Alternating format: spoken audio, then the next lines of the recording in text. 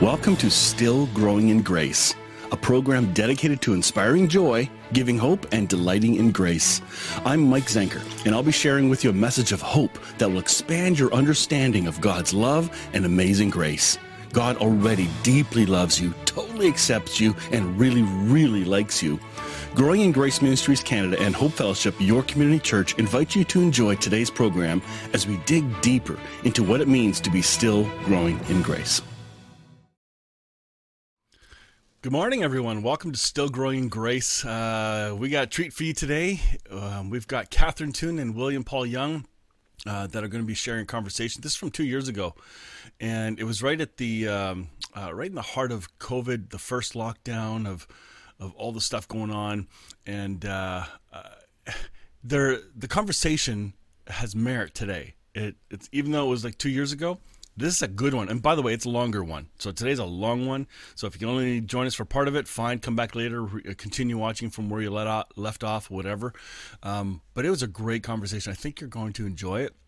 So without any more, we're going to jump right in because it's a longer one. So let me get this ready. Here we go. And by the way, if you're watching, comment, say hello, tell us where you're watching from. I am watching with you as if I'm seeing this for the first time with you. If you've seen it before, I doubt you remember, but either way, I think you're going to be encouraged by what you hear. Here we go.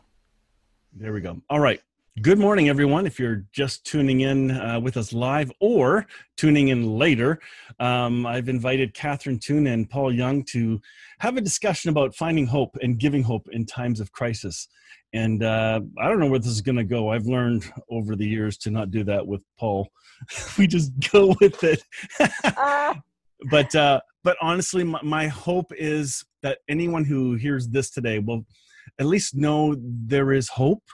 And it's inside of us already, and how to look for it and how to give it when we react to other voices that we hear in our media and on social media and the news. So I don't know. Just I wanted to say how you guys were doing first, because I know each of us are, we have a different perspective. I'm in Canada, just south of Toronto. Catherine, where are you? Colorado. And Paul, you are in Portland? I'm actually in South Washington State, just north, about 35 minutes north of Portland, Oregon. So let me just ask how you guys are doing, because I think that's an honest way to start, and let's see where this discussion goes. So Paul, why don't you just kind of give us a heads up? I know you already told me something, but well, you know, it is such an upheaval, strange confluence of a whole bunch of things that are erupting at the same time, and we are in strange waters. Mm-hmm. But at the same time, there is amazing in that upheaval. And did you know that earthquakes and volcanoes are necessary, because in the upheaval it regenerates the planet, right? And so I'm thinking that in this upheaval there is. You mean God didn't bring it and cause it? No. Sorry. You know, I was having this conversation with, here we go, with, I was doing this little class for 7 of my grandkids, 7 of the 12, and the 7 of them, 4 and 3. Yep. And we would be online Zoom once a week. And one week I said, so where do you think viruses come from? Oh, yeah, this is good. Do you think God created viruses?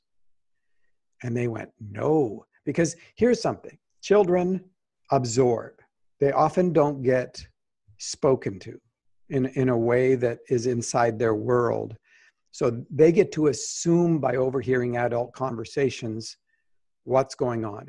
And they pick up the vibes, they pick up the emotions, they do all this, and their assumptions become how they then frame their world. And so, you know, it's better to have these conversations directly, right? And so that's what I was doing. I was saying, like, do you think God made viruses? And they went, no. I said, so where do you think they came from? Satan, right? Because all bad things originate in Satan. And I said, you know, I don't think Satan creates stuff. You know, there's no evidence that, you know, whatever Satan is, it tends to be a dismantler, not a creator. And so I don't think that's right. And they said, well, then it was Adam and Eve, right? It was their, I said, you know, I got to tell you something. If it weren't for viruses, there would be no human beings on the planet. Because viruses are created by God in order to take apart microorganisms. And in fact, without viruses doing that work, microorganisms, we would be one big slime ball, which kids understand really well. And if it wasn't, in fact, our water system, our rain and how it waters the planet is all dependent on microorganisms that viruses have torn apart. And so they have an incredible function, and science is finding ways that these viruses can be used to deliver medicines into parts of people's bodies that actually helps them heal. And so the intention of viruses in terms of God's creating viruses is good. And the question that they immediately had was then, why is this going so wrong? And I said, it's really, this has got nothing to do with God being good. This has got everything to do with human beings not knowing how to live in love with the planet. We have a moral issue here, and it originates with us, just like Adam, right? Through one man, brokenness enters the cosmos. Well, it's our incapacity to live in love with creation. And I said, you know, and plus we're playing with some of these things genetically and everything else. And there's a good chance this was not just an evolutionary jump. This was an actually man-crafted weapon. And people go like, well, that's a conspiracy theory. Let me tell you, there is a lot of hard science evidence in terms of this being a lab leak. And it would really be helpful if somebody would just admit that it was, so that we can get on with it. Conflicting messages are causing more angst. Oh, and everybody is what? Everybody is trying to maintain a false identity, even as countries, right? And so here, you know, America's got a false identity of being the savior of the world and being the Lone Ranger and being independent and impervious. And China's got the identity of, you know, we can't admit fault because we've got to keep the party line and the whole thing. And you know, the whole world is having their false identities rise to the surface. And here's the hope part of that. The unexposed is the unhealed. That's where the hope is. The unexposed is the unhealed. And that's true in my life. Part of the healing, if you want to know what to do in the midst of all this uncertainty, deal with the broken places in your own heart. Thank you. And let that ripple into the world. And it's in your relationship with your spouse or your significant other. It's in your relationship with your kids. It's your relationship with your family and extended family. So, you know, in terms of what we're facing here, I've got a son who's a Portland police officer, right? And so he's on the front lines. I have a son who works at Costco, and he got cussed out yesterday because he had told someone that it was policy for them to have their mask up over their nose. Because, you know, who knew that noses were connected to lungs? The lungs, eh? Like, who would have thought, eh? They're so close to the mouth. You thought that they were connected to the stomach, you know? And silly. I know.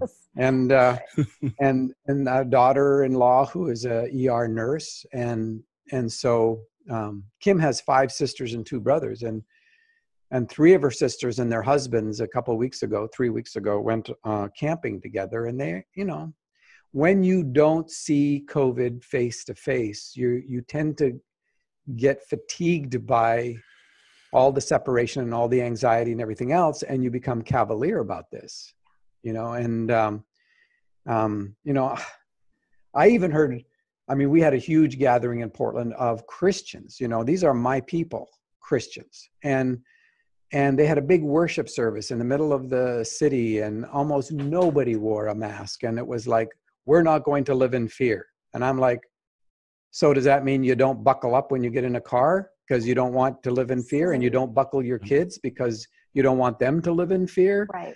And you don't take, you don't get a vaccine, or, you know, or you don't go to the doctor because you don't want to live in fear. I mean, come on. And there is just this sense. And the reason that I'm a little animated about this is because all 6, Kim's 3 sisters and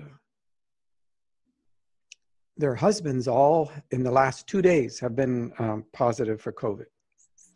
And they did, you know, they wore masks, and they did, you know, they did the right things, kind of, but they still went into a restaurant. They still went into a grocery store, and one of them is rebellious enough that she will rip the mask down below her nose, and as soon as she's past the security person at the gate, you know, and now all 6 of them, and 3 of them so far fairly intensely sick. And then we have a nephew whose best friend, who almost married our niece,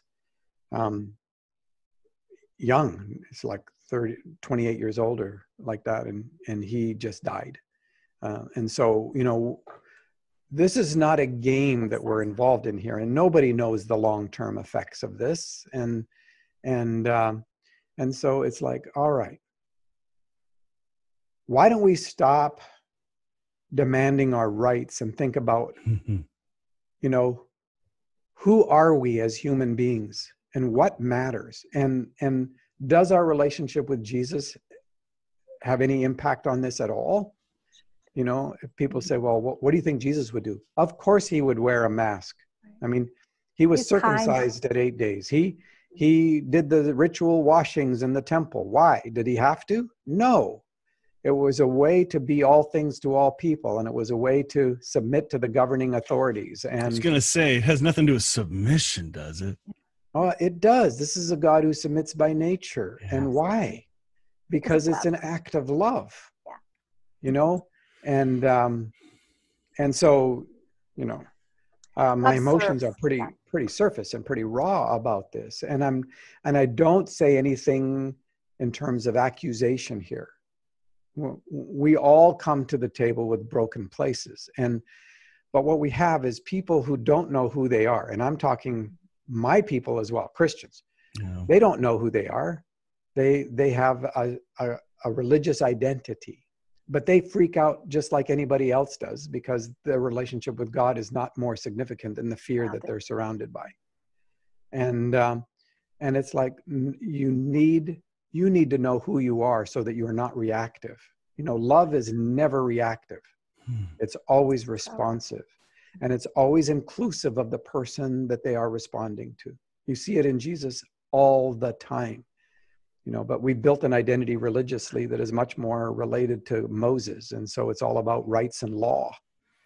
And as a result, we find ourselves reactionary, because that's what you do when the law is broken, when somebody violates it. And even the person who wears their mask below their nose, we get ticked off with if we're the self-righteous ones who don't, you know.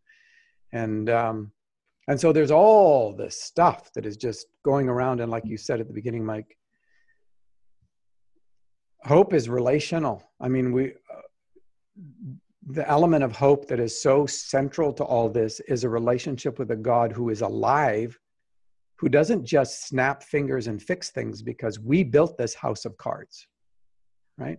And out of respect and submission, this God joins us without accusation, sometimes with confrontation, yep, sometimes with the absolute no in our lives that says, no, you're not designed to live like this. You're not designed to spew darkness on people around you.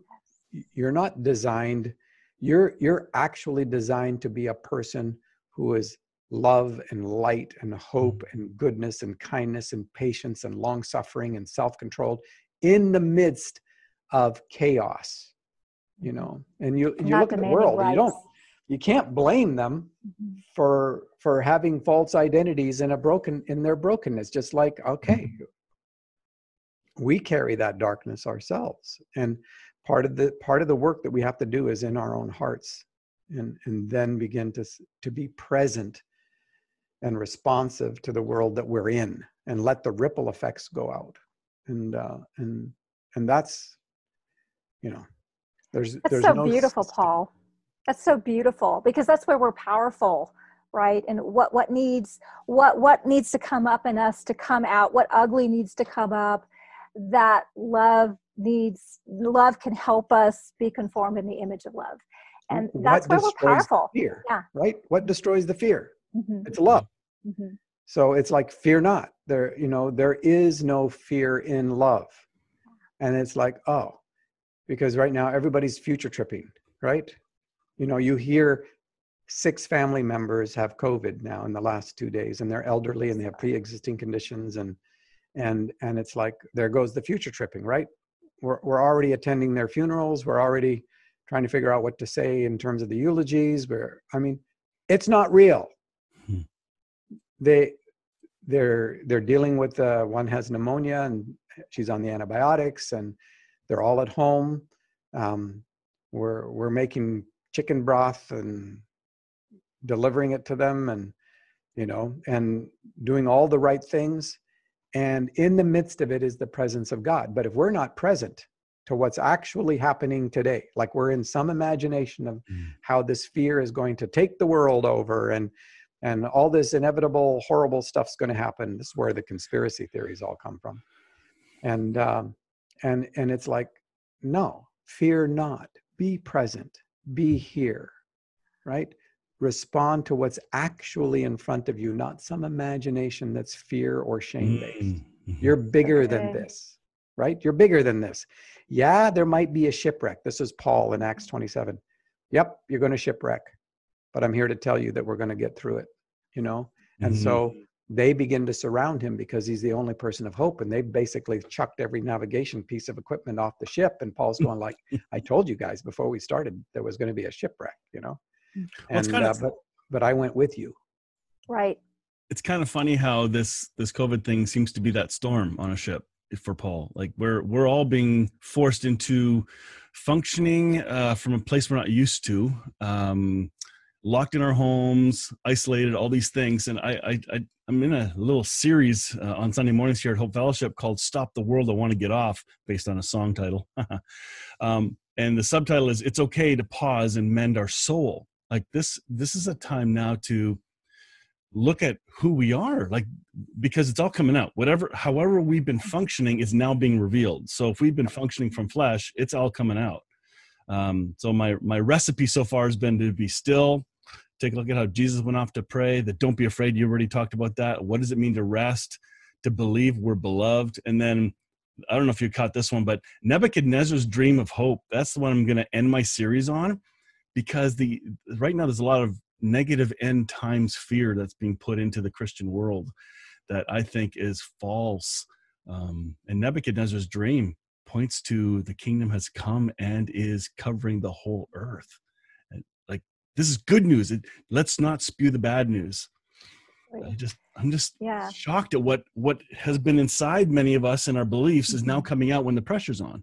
Yeah, absolutely. And when we can take advantage of the pressure, as bad as it is, because Jesus said, in this world you will have tribulation, but cheer up, I have overcome. So as you're in your union with Christ, this truly is an opportunity to transcend all those wicked imaginations and capture the heart and the mind of God, connect with that, because he does have beautiful things. He is redeeming all things to himself.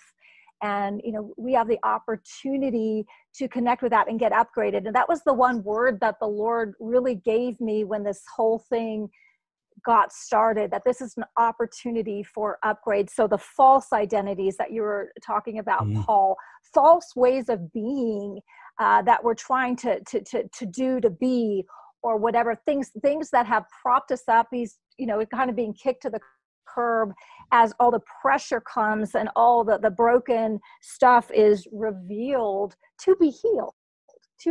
Oh, let's be very clear. It's coming up to be healed and upgraded to help us be conformed in the image of Christ, the image of love himself. So Catherine, are you also like, I'm going to assume it's the same in your area, just like in Paul's. This is a really real big deal, you know. In Canada, it's a big deal. Our numbers are much less than in the States, and it's frightening. But like Paul was saying, there's a complacency that can come and a fatigue, because the more rural you are in Canada, from away from big cities, you think, there's no virus. Good. Like very dangerous thinking. So, but how are you doing? Oh, thank you so much. But we're doing fine. I mean, we're feeling the pressure like anyone else. You know, I had to correct one of my daughters yesterday because she was starting to get really cavalier, and I'm like, Rachel, you know what? You may not be worried for you, but there's elderly people, and so what does love do? Love sacrifices to build others up and to protect others. Love always protects. And so in that place, you know what, let's not get complacent because of our comfort and me. How can I serve? How can I protect? Yeah, because agape is others-centered. Absolutely. Others serving and going low to lift up. I mean, that's the reality of Christ. And so that's what we're called to do. And in humility, you know, what is it in me that needs to come out and needs to be repaired, all that kind of thing, and mended, you know, false identities, all of that. It is a time that we can embrace, even though it's painful.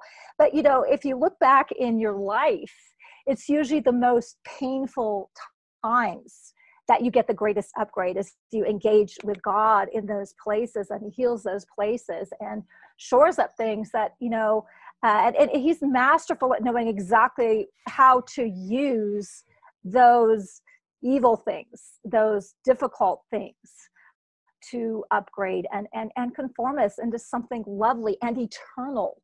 That, you know, one way or the other, the corona thing, it's going to pass eventually, you know. But what's going to remain? What's the fruit that remains?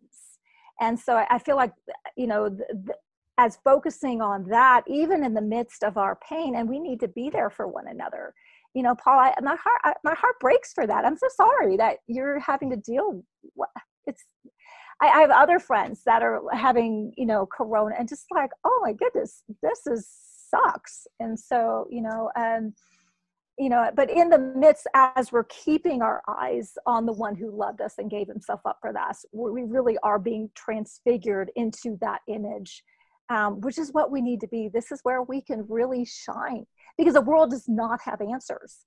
And so wherever we're connecting with an eternal God, who is the capital A answer before the little p problem of the fall happened, comparative to him, that's where we can actually serve and give and lift up and be that source, because there's something so much bigger than ourselves, and we happen to know who he is. And I mean, it is yeah. I was talking to my Aunt Gladys, who lives in Prince Rupert, and at the end of December, she will turn 100 years old. Oh, and it's so great.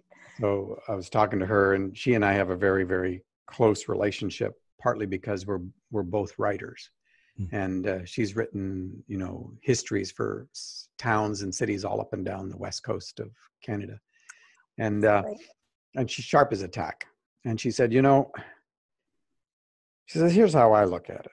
She said, you know, our generations, we went through the Great Depression, and we went through the wars, and we went through all kinds of things that were incredibly difficult, and people, and we didn't want our children to experience the terrible times that we were a part of.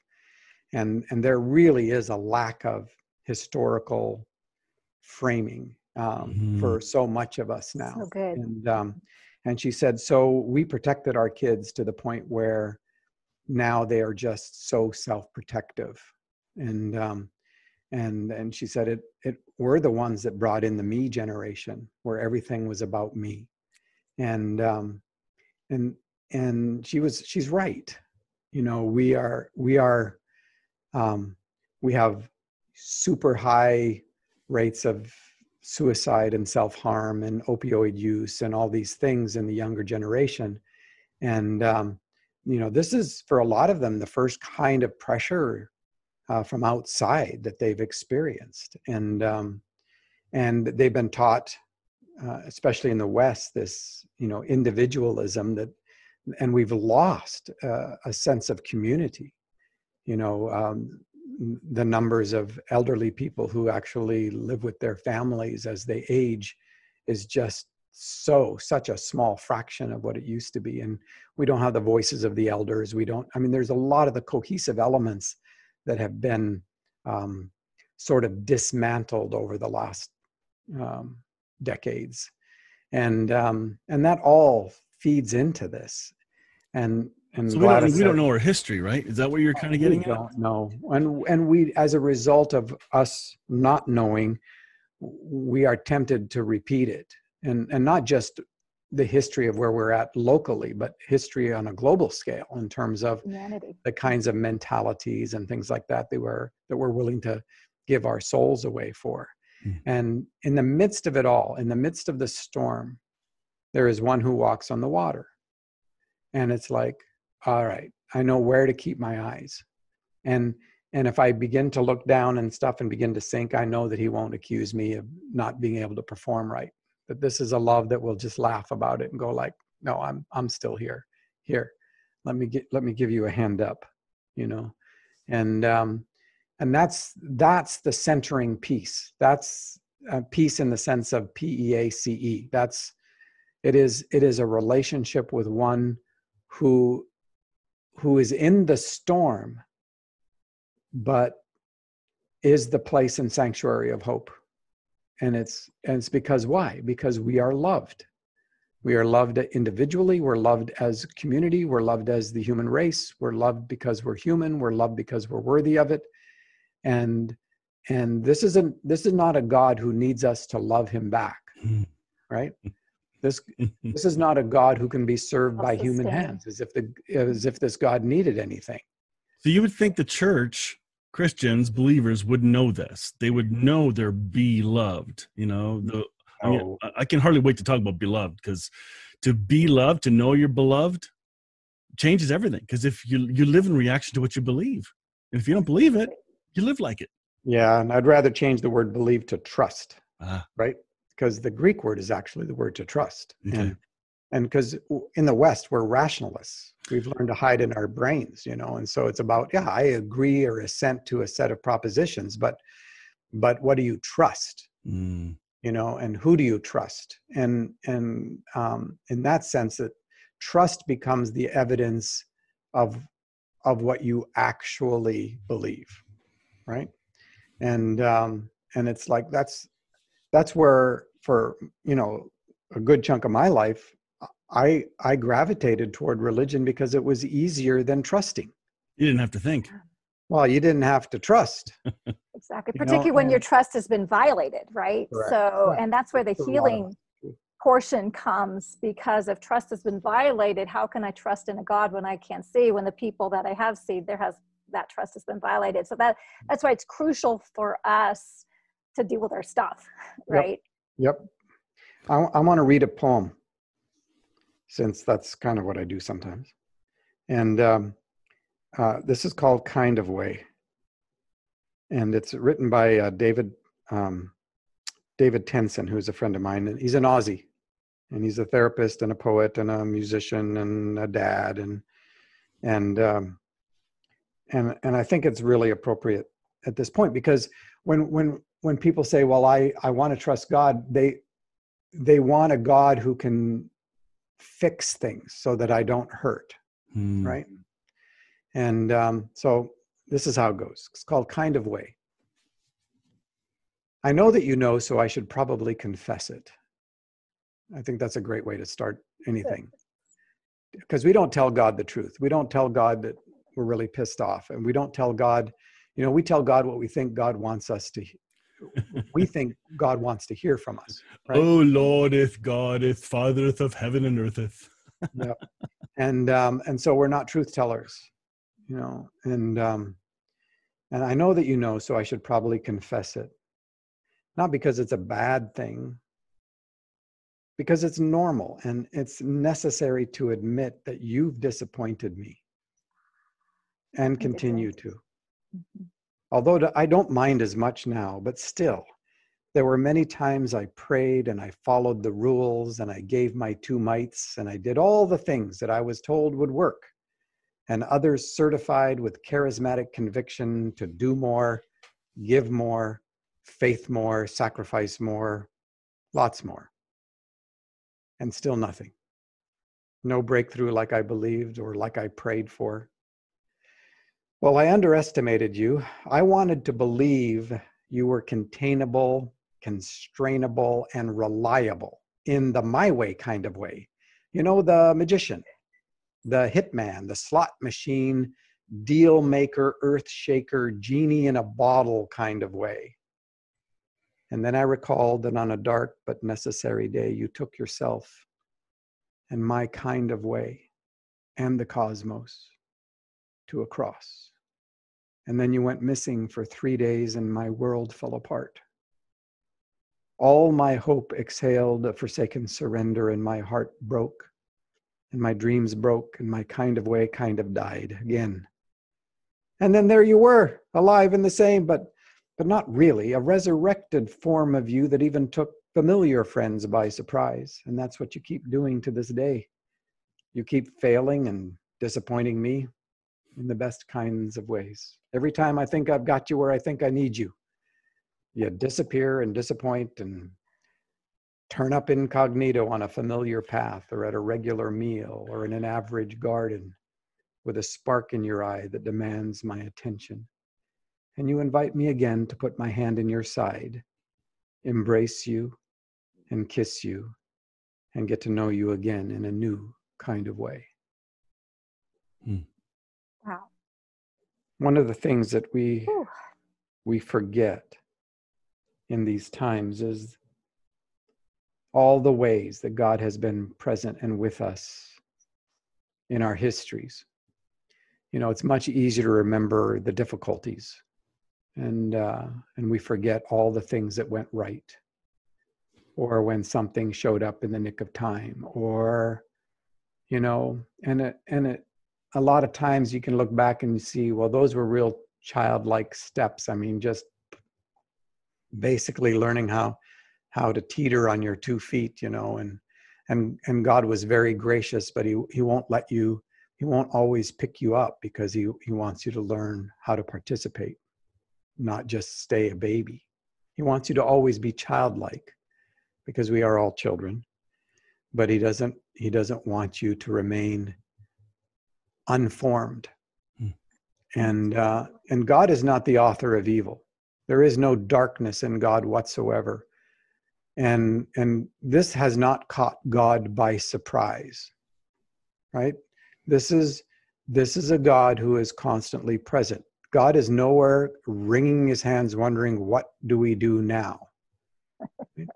And that doesn't mean that we're not living in a broken world. But God is not the author of the brokenness. God is the presence of kindness and peace in the midst of all the circumstances that we find ourselves. And this is why it's so critical in order to experience peace that you stay in the present. Encourage one another as long as it is about today, so that you are not swept away by the deceitfulness of brokenness. Hebrews 3:13. It's my verse for the year. Got it at the beginning of the year. Encourage, build the heart. And courage is what's going to change the world. The courage to stand inside the truth of who you are in the simplest of everyday responses to those who are right in front of you. The courage to put a mask on. And just because of knowing who you are and the kindness that it represents. And the courage to be the presence of peace in chaos, the courage to climb inside people's losses and their frustrations and their anger, to be angry with them without ever turning it to violence. You know, and that encourage one another as long as it's about today. Stay inside the grace of just today, because everything else doesn't exist. You know, all the future stuff that could go wrong doesn't exist. And grace and trust are always present tense. You don't get grace today for some eventual imagination that could or might not happen. Right. You get grace Taking for what's thought, in front right? of you, which gives you the ability to respond to it. Well, can I ask you a question then? Yeah. This has been a common question. I've pondered it. When we say "don't worry," they say I'm not worried. I'm being concerned then, because apparently in the Bible says "don't worry." So how does that fit with what you just said? Because I think there's a link to living in the present, not worrying, or living in the future trip. But even the difference between those two words. Yeah, when you future trip, you're by yourself, and that's the fundamental lie. The fundamental lie is you're alone. All you've got is your own resources. Nobody's got your back. You're the only one who's going to be able to take care of yourself, and you don't have what it takes. Right. So how can I change the language? From worry? Yeah. Like sometimes people are concerned about the future, what's going to happen, how long is this going to last, what about my finances, what about my job, and those are common. Stop. Okay. Stop. Come back. What's right? What do you know is true right now? And that's what I caught from the very beginning of this conversation. I think there's a key here, and I want to capture it. Yeah, because future tripping is playing God. Future tripping is creating an imagination and trying to control the world. And here's the deal. Fear will drive you in one of two directions. It's not that we're not going to experience fear or the triggers of it. We've got too much brokenness in our history and too much experience to not. And fear in its right sense, like on the edge of a cliff or something, is a right response to reality that is in front of you, right? Oh yeah. And so that's not the fear that I'm talking about. It's the fear that moves away from trust, because fear will drive you in one of two directions: trust or control. What are you going to do? And because we feel so unable to meet the demands of the pressures that we see in front of us, we will go to future tripping as a way to control. We will create empty imaginations that raise itself up against the knowing of God, right? And it says, take captive those things, and don't be captivated by them, right? So what does that mean? I have to stop being a future tripper, right? I have to say, that's not real. Because guess what? God doesn't live in anything that's not real. Now, he'll go with us into our vain imaginations just because so I tell people, if you can't help yourself but future trip, at least ask Jesus to go with you. Because the presence of Jesus in the midst of your empty imaginations will change everything, because he is present with you. Even if you're in your empty imagination, even if you're in your delusion, right? This is a God who never leaves and never forsakes. And so this God is always going to be present to you. It's you that turn your face away and run into imaginations that don't exist. And the thing about them, you go to these imaginations and it's like, I've lost my job. Suddenly I'm living in a cardboard box under Burnside Bridge, right? In my imagination, and I'm alone. Or I go to my funeral and nobody else cries, I mean, I've already been there. I'm in that, and it's like, wait a minute. I've never done that. No. But it's not real. I know. And what is real? What is the truth? Who is the truth? The truth is with me. And it's like, all right, I can respond to what's actually in front of me. And as long as I stay inside the grace of the day, I have enough. Is there a connection to what you said at the very beginning about becoming healed and this future tripping stuff? Is there a connection between those two? Huge in my life. Yeah. Because trust was so violated in me as a child and growing up, sexual abuse will do that. And the fury of others and all of it, bullying, not belonging anywhere, all of those things. Trust trust just wasn't an option. And my journey of healing was learning how to trust. But part of that is to let go of control. Yeah, you can't do both. You can't trust and control. Well, there's a reason that down here we have on our money, in God we trust, because our money is our source, right? And so that's how we control. So we'll manipulate relationships or lie or shade the truth or ask for tithes and offerings just because we don't want to deal with having to face the fear in our lives that drives us toward control rather than trust. I can almost have I can feel a breath of refreshing air and stress being released as this conversation goes. It's like, wait a minute. If this is true, that's what we're because talking, you're coming to the present. You're becoming present in this moment with what's in front of you. And guess what? We are what's in front of you. Right? And it's our relationship, and it's the kindness of our history and our experience together, and the care and what we've learned from each other. See, all of these are real and live in this moment. This is the real world.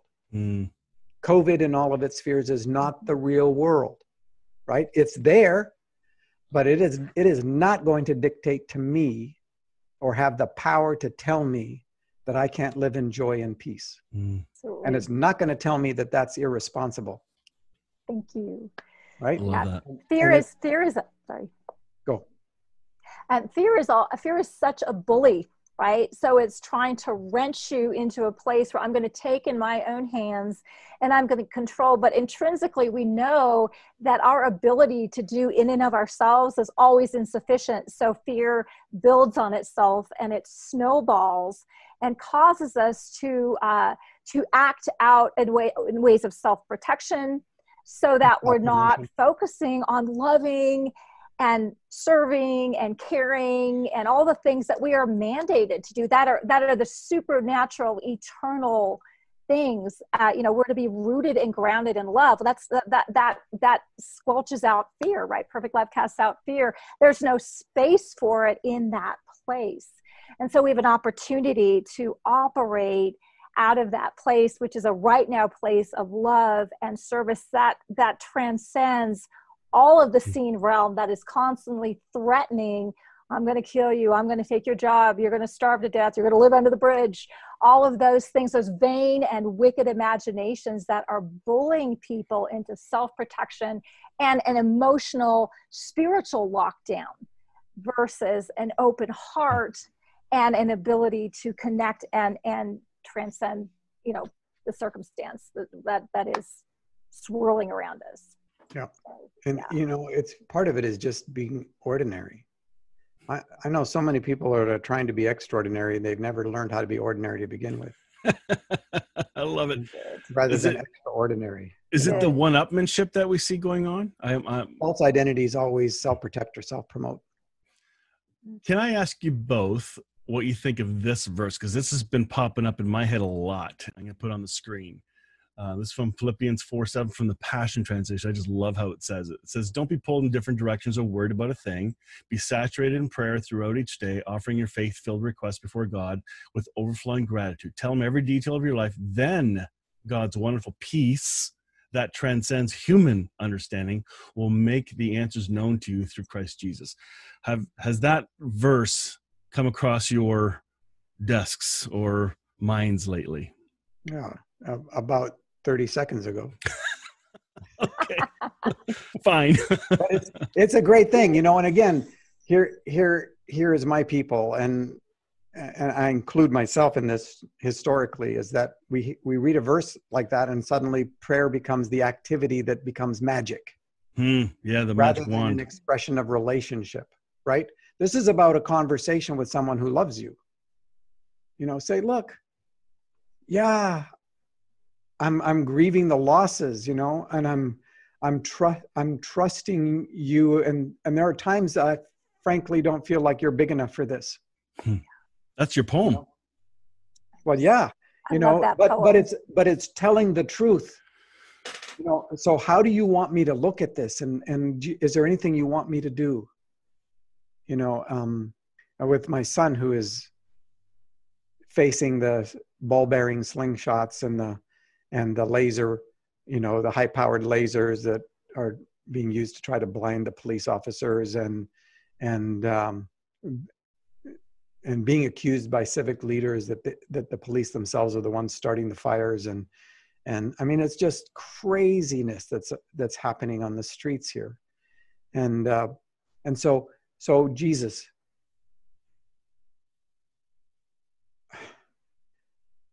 I don't want my son hurt. I don't want anybody hurt, you know, and there are times this really scares me. How do you want me to see it? Are you still in me? And I hear, yeah, of course. I never leave or forsake. Are you in and with him? Yep.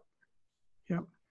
Are you in and with the person who is pointing the laser or shooting the ball bearing?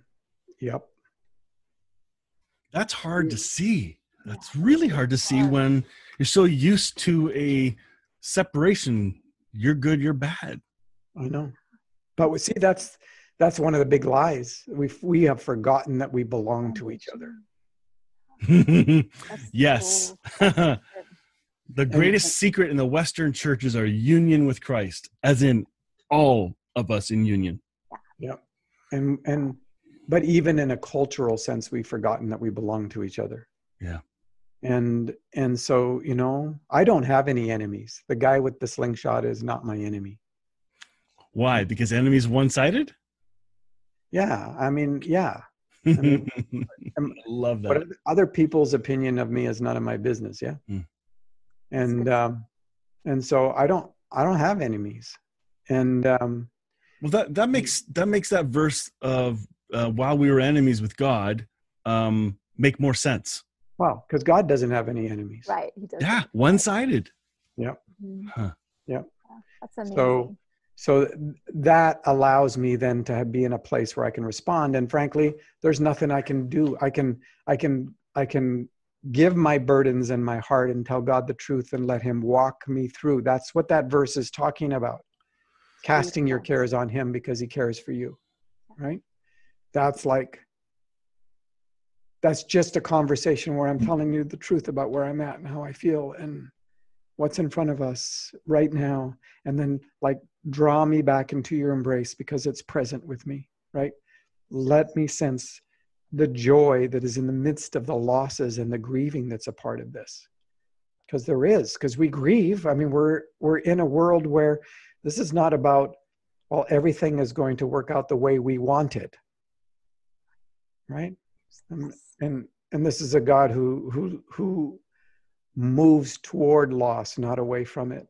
Moves toward the brokenness, not away from it. Who is the whole view of God can't look on sin as such bullshit, you know. And it's just like, no, this is a God who is fully with me. And so joy transcends because it's present.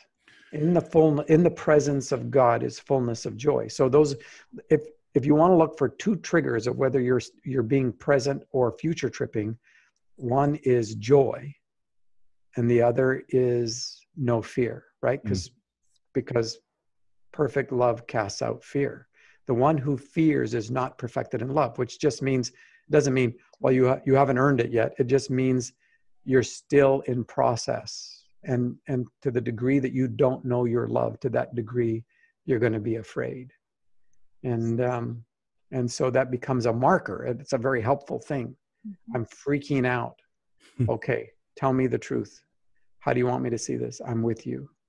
Fear not, fear not, fear not. I mean, that's the first thing that Jesus and Scripture often, even angels would, the first thing is like, don't freak out, you know? Yeah, right. Angel shows up. I'm freaking out. Right. Anything that is anything that is outside the normalcy of our experience. Yeah. Well, the poem you read, I caught a big line of, you've disappointed me. You've disappointed me. You let me down. Yeah. What causes that? I have the word expectation. Yeah. False expectation. Well, we're religious people. So we love magic. Right? A lot of our religion is fundamentally centered around magic. So if I do the right things, if I say the right prayer, if I have the right words, if I paid the right amount, So it's all transactional magic, because magic is a power thing, right? It's contrary to relationship. And I think this is why God hates magic. And I'm not talking about magic in the sense of beauty and wonder and the magical time of, that children experience. I'm talking about actually trying to force the hand of God through manipulation, through power, right? Because magic is non-relational. It's a power trip. And we use it with God. We have whole theologies of atonement based on magic. And it's based on an expectation. If I do what I do, you're supposed to do what you do. And then what we do is, if we're in a community of magic, then when somebody's child is killed, or someone's child gets sick or is born with defects, that are life-threatening or just debilitating, then who did something wrong? Somebody didn't have the magic right. Yeah. Right? So it's their fault. And this is the disciples. The man born blind. Who sinned? Did his parents sin, or did he sin? Right? Because it's magic. And it's got to be somebody's fault. And Jesus just ignores the whole conversation and says, no, today you're going to see the glory of God. This is the reality. We're in the right present. now, the now reality. Right now reality. Wow, this is kind of hitting home. Yeah. Wow, that's amazing. It's so telling with what Jesus ignores. Which mountain do we worship on? Okay. Just go on the other. It's so true. And even in our own relationship and grappling with things with God, it's like the questions that we come up with, and he just takes it such a different direction. And I was kind of meditating on the verse, don't be pulled in different directions or worried about a thing. And then I love this part, because it's so, to me, it's so disempowering when we're like mandated with something, and then like, how do I get there from here? But it says, this is what we do.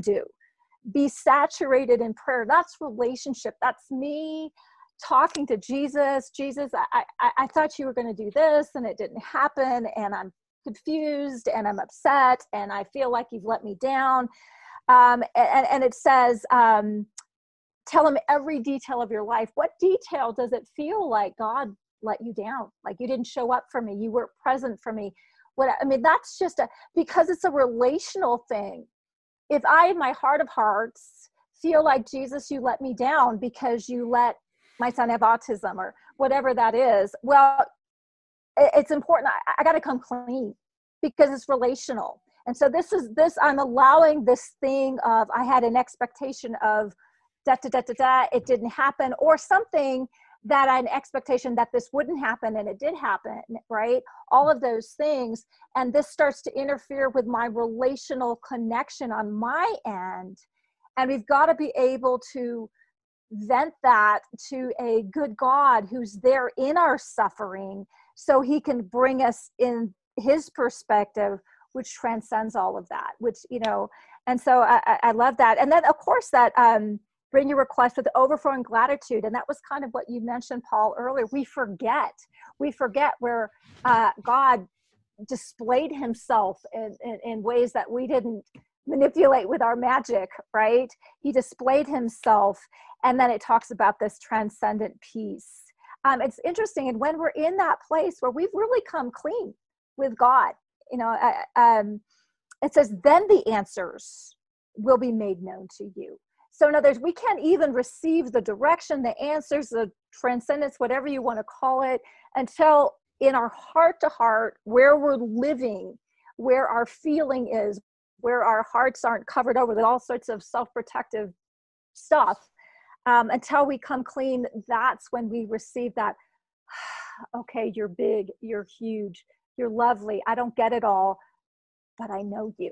It's in the places for me when I've had to, take leaps of faith and all that kind of thing. It's like the only thing that has allowed, it's like, I've had the Lord literally reel around and say, Catherine, you know me. I'm like, oh yeah, I do.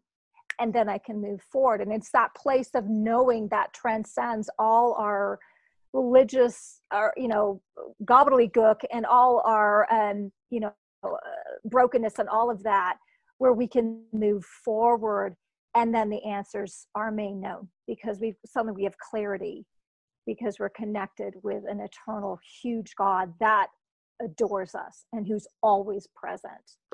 So Yeah, I love good that. word. Thank you for bringing up that verse. So the question fundamentally is, am I living from the outside in or from the inside out?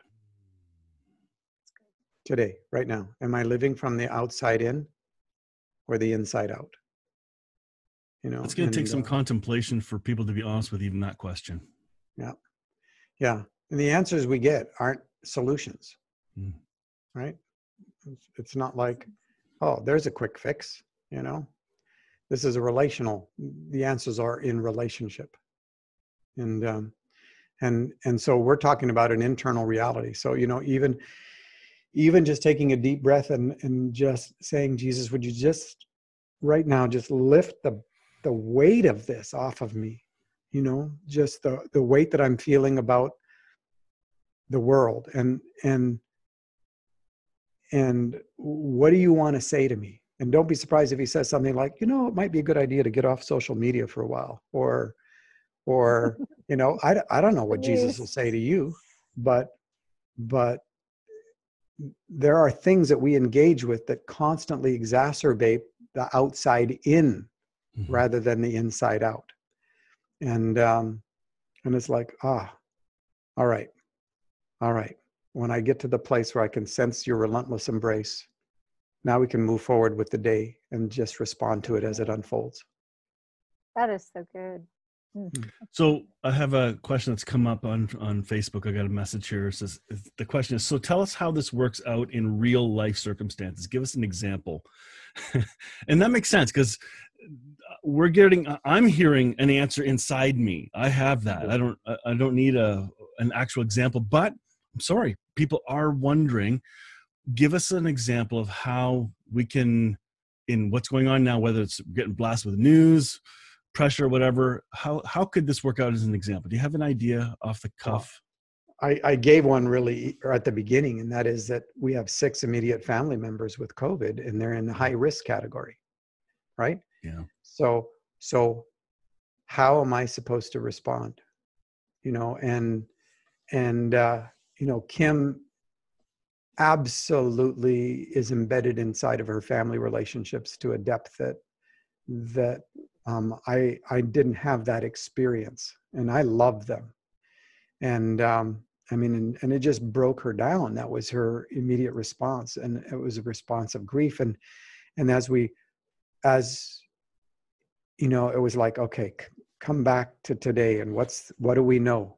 What do we know today? And it's like, okay. And then, and as best you can, don't future trip. Don't be already going to their funerals. Yep. Don't be already grieving the loss of them not being present. They're still present today, right? So what are the things that you want to do? Well, it was like, I want to make them bone broth. And it was the first thing that 2 of them could taste at all, right? And we just dropped it off and put it on the porch and called them and said it's on the porch. But that again is responding to what's actually happening inside today, not to allow ourselves to go down the rabbit hole, right? And instead go down the river, which is the river of living water that comes from the inside out. Find the place where Jesus lives inside of you, which is fully in you. But there is a safe place in each of us that has been crafted where it's easiest to engage with Jesus and go like, okay, here's all the things I'm afraid of right now, and here's all the things that I'm thinking that they're gonna die, and you're not gonna stop it, and I want you to, and it's like, and I'm mad because they didn't take all the precautions, and I'm, you just lay it out, and then you go, so tell me again who you are. Tell me again who I am, and And inside of that conversation, suddenly it's like, okay, I can filter out all the noise and I can hear that's the still small voice that tells me the truth, you know, instead of trying to hear God in the storm, trying to hear God, you know, it's like, no, let it be the still small voice inside that goes like, you're mine. I got this. I'm with you. We've got this, you know? So what do you want me to do? Is there anything you want me to do? Yeah, let's make them some food. So good. Bone broth. Right? So good. God is so practical. Ordinary. Yep. Ordinary. Not some supernatural Beautiful. magic thing that we got to do in order to fix things so that we're not afraid anymore. Yeah. My wife, when we were, our kids were really young, you were talking about, you know, surrender and abiding, you know, moment by moment. Well, she said it's instant by instant. As a mom who's constantly like, the radar is between 3 kids, it's instant by instant, and you can't plan 10 minutes ahead. Like, it's so, that's what I got today. What I've heard so far, the most practical thing is stop trying to figure it all out. Be. That's rare. Yep. But we try to figure it all out because we want to control it. We want to control all the variables. Well, because we can't trust God. Right, You know? exactly. Well, somebody's got to control it. Exactly. And God's refusing to control. You know, and one of the things that was so good, Paul, that you were, well, all of it was so good. So good. But one of the things is that pouring out of what you are experiencing. Like, if we're all trying to be like faith giants, like, you know, well, you know, let's just lay down the crap and like just be authentic with the one who already knows it all. That's what I loved about that poem. I hope you post that. I love that poem. You can find it on David Tensen, TENSEN.com. S-E-N. Okay, good. Excellent. But in that place where we're just coming clean with what we're feeling. So and I love that. Remind me who you are. Remind me who I am. Because that's going to be your tether. That's rooted and grounded in love. So you've got all this crazy going on, but you're rooted because there's something bigger, a person that's bigger than all of it, who's wild about every single person in his creation, every single variable in his creation. He's attentive and he's aware. He doesn't miss anything. Right. And so, and I love the fact that he gives you something doable. If we had to go for a 20, let's get 1 million people to pray, you know, okay, whatever. But no, let's make bone broth. I love that. That's so, yeah, I can do that. And that actually ministers to people. That ministers. And there can even be a supernatural layer on your bone broth. I'm calling that. It's amazing, right? This is how we're in a function, as you know, with one another. And so it just lifts everything up. That's beautiful. Thank you for sharing that. So I'm going to go have breakfast with Kim because I told her I'd come have breakfast with her. Awesome. Thank you. So, Paul. Thank you for this time. Well, thank you for this. I think this is a message not just in the US, but in Canada, around the world. We need to hear how we can find hope and give hope. And this conversation was really powerful for me, and I hope others will hear it. I'm going to post a video link from Jason Gray, Remind Me Who I Am, and I'll look up that poem and paste that in here as well. So thank you again. We can be hope. Yes. Yes. Because hope resides in us. Hope dwells within us. Yep. Yep. Very much good. Love to you all. Thank you. All right. I'm going to sign off, and we'll catch up again soon. Thanks, everyone. That's good. Thank you. Bye-bye now. Oh, man. I hope you enjoyed that. I took a lot of notes. That was a lot more content than I remember. So, oh my goodness. I love that. I hope you enjoyed that too. That was a really good conversation. If you didn't hear it from the beginning, go back and listen to it while you're mowing the lawn or doing dishes or whatever you're doing. This is a great conversation to listen to. Yeah, I got all kinds of notes below. Comments, takeaway statements, like the idea disappointment comes from expectations. God has no expectations of you. Great reminder. Another question that Paul asked was, ask yourself, are you living from the outside in or from the inside out? That was really cool. Separation is an illusion. We've forgotten that we belong to each other. Yeah, Sandy, that was really refreshing. Sandy, did you see the picture I sent you? Maybe your Facebook Messenger doesn't receive pictures, but I sent you a photo. It's supposed to make you laugh. Anyway, that's all I can say on here live. Yeah, Howard, good morning from Sorrento, BC. Yeah, it was a very good conversation. Whoever is B.Free, tell me who you are, or at least where you're watching from. I don't recognize that YouTube name. Who else? We've got Jim Willard down in London. Howard in Sorrento, BC. We have Sandy in the UK watching. So yeah, this has been great. All right, I'm gone. This was a longer one today. Usually they're like 40 minutes, 45 minutes-ish, but this was an hour and a little bit. So I'll let you go on your way. Have a great day. Next week, we'll do another recap of a great conversation. That's what we're going to kind of do loosely over the summer. And then back in the fall, we'll get into some fresh, brand new stuff as it's made available. You guys have a great day. I look forward to seeing you next week on Still Growing in Grace. See you then. Join me next time on Still Growing in Grace for more good news. Enjoy previous episodes by downloading our podcast at growingingrace.ca. You can also visit hopefellowshipycc.com to find our service times and location.